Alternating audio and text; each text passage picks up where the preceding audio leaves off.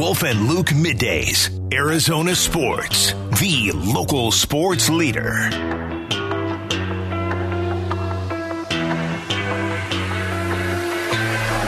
What you know about rolling down in the deep when your brain goes. All right, welcome back to the show. Football in full swing. College over the weekend. We talked about Colorado in the Pac-12, and we're going to certainly talk some Cardinals and NFL here as well. This is the right guy to talk to, Wolf, because, his son's on Colorado, and he's very familiar with the Cardinals. CBS Sports NFL analyst Jay Feely joining us right now on the Arizona Sports Line. Jay, thank you for the time. How are you doing? I'm good. Wolf knows. We sat at dinner. He thought he was going to have to save my life, although he didn't have to. But I did tell him all about Colorado. I almost choked on a piece of lettuce, and Wolf was going to run over and give me a high. I think he would have broke about 8 ribs on me if he didn't. Jay, seriously, the look on your face at that point in time, I was 2 seconds away.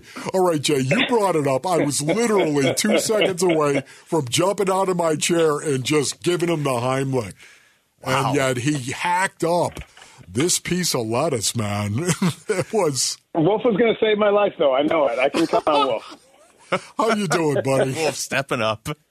You doing okay, Jay? All right, good, I had such an awesome weekend down there in Dallas, sitting out in the heat. I was there. I had my parents were there, and my wife and 2 daughters. So it was kind of fun to just be there for Jason and to watch him. Now, Wolf, I have never been more nervous in my life. It's so stinking hard to sit in the stands and watch versus being out on the field. I know. I was a nervous wreck.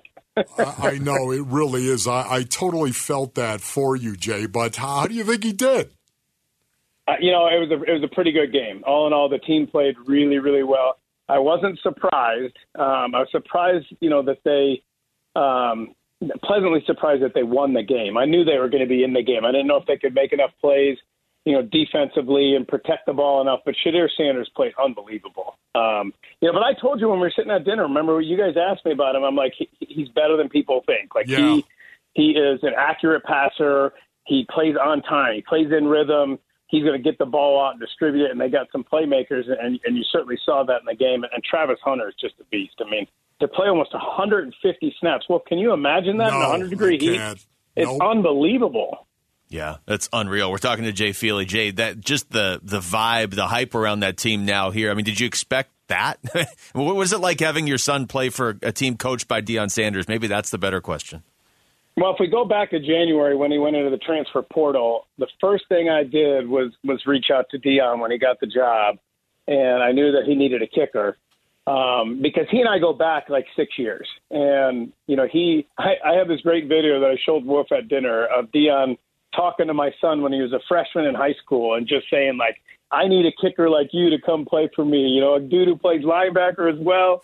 So it's kind of a full circle to actually have it come to fruition, and he transfers and he goes to play there. And, he was the reason why I really wanted Jace to go play there because I knew him. I knew the kind of man that he was. And, I think people look at Deion and they think, he's this great marketer and prime time and all that kind of flash. But at his core, he's a football guy, and he wants players to be accountable. He's going to hold them accountable. He wants them all to dress a certain way. He wants them all to act a certain way. And he believes in the physicality of the game. Like, Wolf, you would love the things that he says to that team about the way in which they're going to play.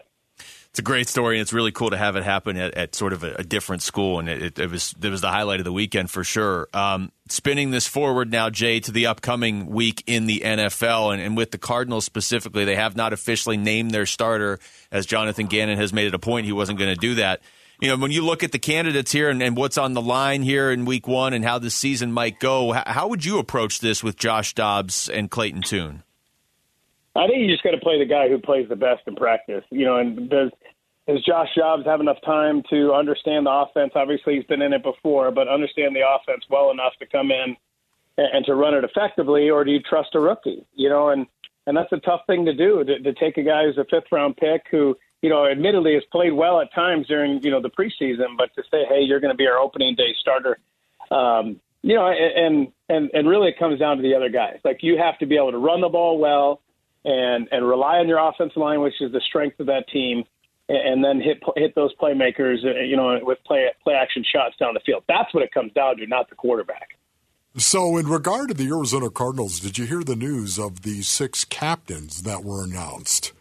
Yeah, and obviously Kyler Murray being a captain was a big deal. You know, I was going to say, what is your biggest takeaway from that? That's the takeaway. And, gosh, I've been waiting for him to step up and be that leader, be that captain, and that's what I want to see him do this year. It's the number one thing I want to see him do is to take this team and make it his own. Whenever he's back and physically he can be out there on the field, but you can do a lot as a captain without being on the field if you're Kyler Murray in those first 4 weeks. You know, helping those other quarterbacks, helping those players, and just trying to, in any way you can, be a leader on that team. You know, and if he's able to take that step and become that person and that leader, you know, then I think his physical traits are there. It's can he be that leader, and can he galvanize a team together and make that team follow him, and will that team to follow him? We're talking to Jay Feely. Jay, I mean, you've heard all this. There's a lot of focus on Caleb Williams already in next year's draft. There's a lot of people saying Kyler Murray won't even play this year. It doesn't make a whole lot of sense to me to sit him. But where do you come out on how pivotal this season could be for Kyler Murray one way or the other?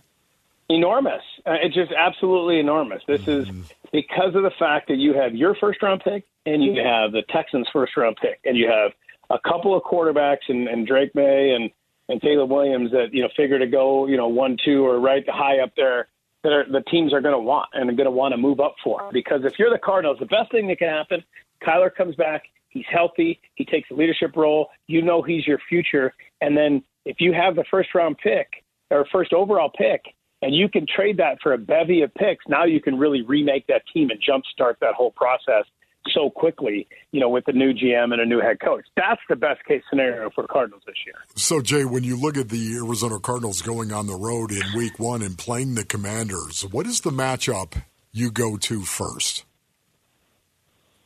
Well, I think this game starts in the trenches, Wolf. It's your kind of game, you know, because James Conner has got to be, especially whoever's starting at quarterback, he's got to be the central focus of your team. And to be able to do that, your offensive line's got to win. And their meaning James Conner.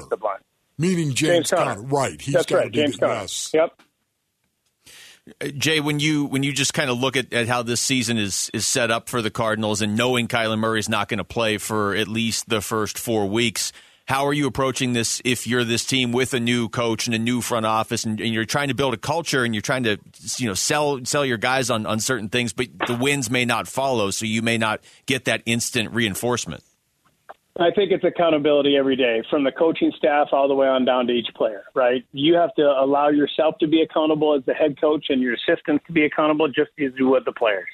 You know, and everybody has to be on the same page of what you're trying to accomplish.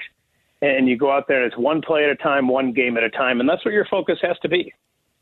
You know, for me right now, too, I think of the matchup, Jay. I think immediately of that defensive line for the Commanders.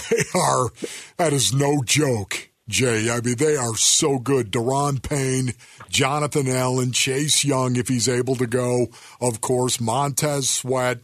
These guys right now, and the way that Jack Del Rio, as the defensive coordinator, uses them, these guys, I think, when healthy, they might be the best 4-man pass rush in the game. That's their strength, and they don't want to blitz. They want to be able to get pressure without blitzing with those guys up front.